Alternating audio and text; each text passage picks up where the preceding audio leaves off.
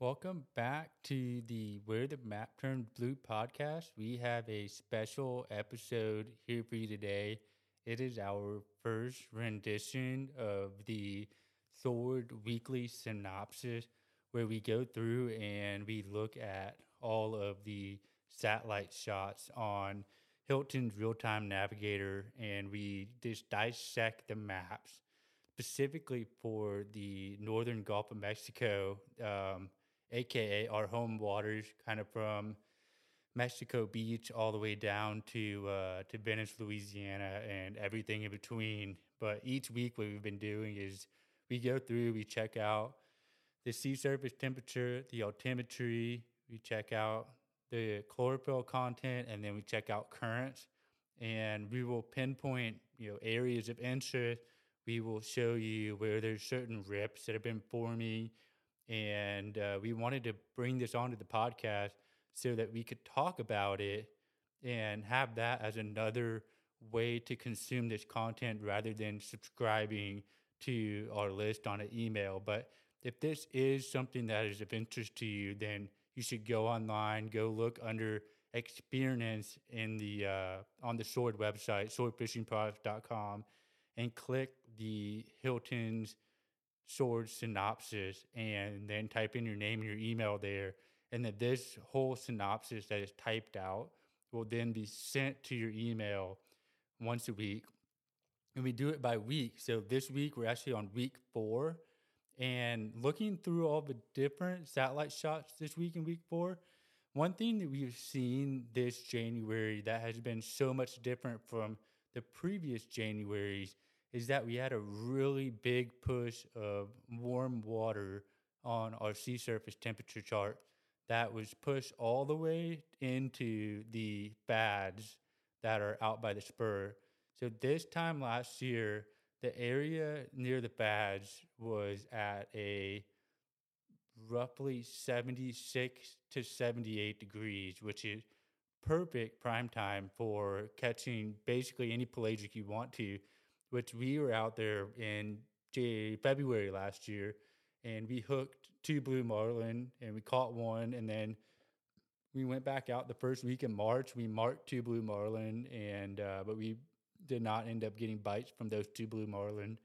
And we realized that like this year is looking a lot different because the warmest water is south of Lloyd's Ridge right now, and I have the sea surface temperature chart pulled up. And so if you go and look at our synopsis, you will see these different charts. And one of them, like really close to land, I remember being on the boat this past weekend, and the water temperature right off the land is like 52 degrees. And that's pretty frigid. We were out there, had some friends who went sheephead fishing, and they stuck their feet in the water or their hands in the water, and immediately, their hands were so cold that they just went home and called it a day because it was just frigid out there.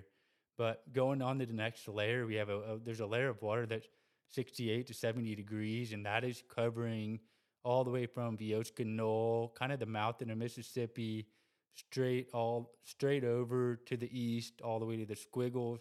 And this is still a little too chilly for especially for wahoo in our area and for marlin. And you know what? We'll still get blackfin, we'll still get bonita, and you'll still get the giant tuna bites. But for the most part, if you're fishing open water, this time of the year isn't the best time of the year to be trolling along ledges or trolling at the pads. But if you go a step further, let's say you have the ability to go out to the Mississippi Canyon, the water out there is still about 70 to 71 degrees, which is the lower end of what most pelagic fish are comfortable in, with the exception of tuna. So we are getting really excited about this, but it's about to be jumbo season. And the only reason that we haven't seen many reports of the jumbo yellowfin being caught off Louisiana just yet is because we haven't been able to get out there. I mean, the seas have been just awful for the last at least 4 weeks, if not the last 2 months. So nobody's really been able to go fishing, and even the saltiest of charter captains in Louisiana are not fishing right now just due to how rough it is offshore. But I'm sure once the first couple of them go out there, they will find that there's some jumbo tunas waiting for them. And that typically happens near and closer to Louisiana than it does off of like, people going from Destin have to run over 150 miles to get to the areas, which makes it pretty unlikely at this time of the year unless you have a big boat or a really good weather window. Um, but moving on, I want to check out the altimetry. And the altimetry this time of the year is a little interesting because there's some very solid upwellings that are taking place probably 80 to 100 nautical miles straight south of the mouth of the Mississippi River. And this would be getting into the Green Canyon area. And if I were someone running from Louisiana and I had the ability to go wherever I wanted, I'd be running straight south, if not straight south of Grand Isle, and fishing around and in on these rigs and drill ships near these upwelling. But then if you think of like over the Mississippi Canyon, if you're looking in that area, it looks like there's actually a small bit of downwelling starting to form. But like I said, this time of the year, if you can find bait, you're going to find some fish. So if you can find some bait somewhere, whether that's mullet, whether that's flying fish, whether that's little blackfin, you're going to be able to find some fish. But it's still a little chilly for your blue marlins, your mahis, your wahoos.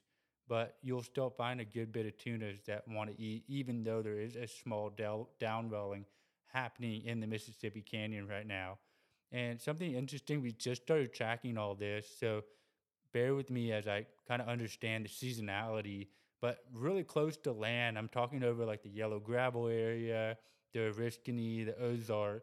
It looks like an upwelling, but once you check the currents out, which upwelling, if you guys don't know, denotes that the mean water level is a little lower than the um, than the average, which denotes an upwelling because it's more nutrient dense water that is rising to the surface, which then creates which when it's hotter water and when it's water going upwards, then that is like there's less it's less dense water, which then rises higher because the denser air or denser water will go lower, and then lighter air and like colder air will go higher.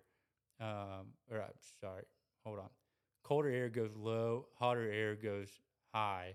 So these downwellings are where the mean surface level is a little higher than the average, and then upwellings are when the mean surface level is a little lower than the average. And right here, we have an area of interest that is really close to land. And my personal take on it is that area of interest is showing because it's a very cold body of water right there, not necessarily that it is a down or an upwelling happening in that area. Like I said when I first started this episode, the water off the beach is 53 degrees. Like that is frigid, especially for this area.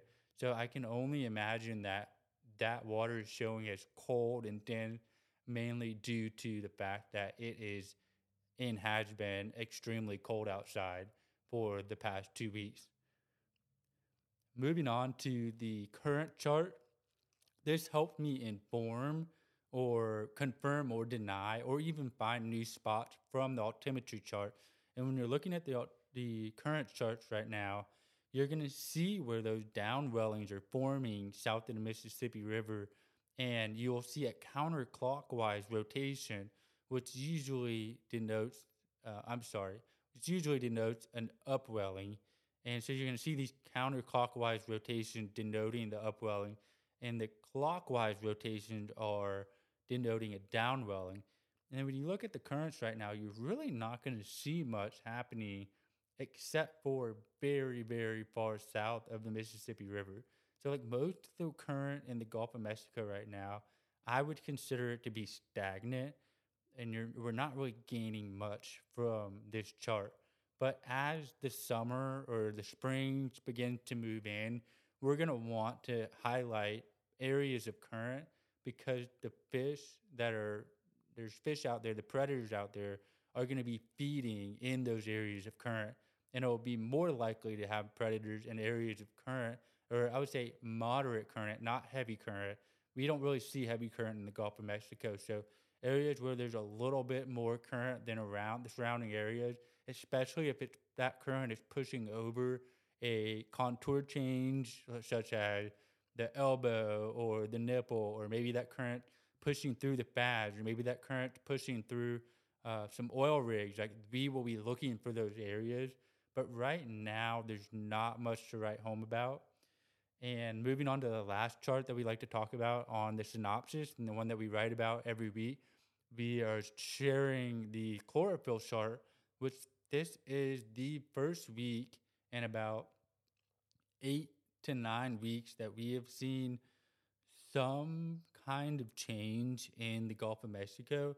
And that main change being that there's a little more of a blended blue green water that is forming towards the Fads and even north of the Fads, like towards the 131 hole, the Ozark, and almost as far north as Oriskany. But the rest of the water north of that, like, you can draw a line, and that line goes from the nipple to the steps and a little past the Patronus to the Ram Powell, but it's a little more blended blue green than pure blue. But this time of the year, we're not too worried about watercolor. Just like go and find the bait. Like if you can find the bait, you'll find the tuna.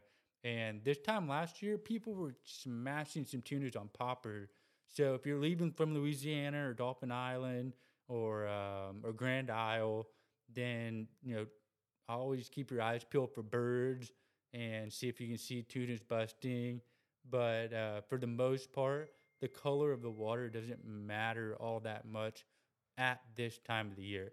As we move more into the summer, we'll be tracking the watercolor matching up with the current, as well as matching up with the altimetry and matching up with the sea surface temperature. So eventually, sometime in the spring, you get these, I guess, hot zones where we will say, like, hey, this area is probably going to be a little more hot because you've got altimetry and your currents and your chlorophyll all matching up at the same time, which should put you in a position to catch more fish. But thank you for tuning in to our first rendition of the short synopsis on the Where the Map Turns Blue podcast. We are stoked to do this. And like I said, if you would love to get this to your email, please go to swordfishingproducts.com and go to the experience drop down and click the Hilton synopsis and type in your email and your port that you're leaving from. And that way we can give you the best information to help you be more successful and catch more fish in the Gulf of Mexico. Thanks, guys.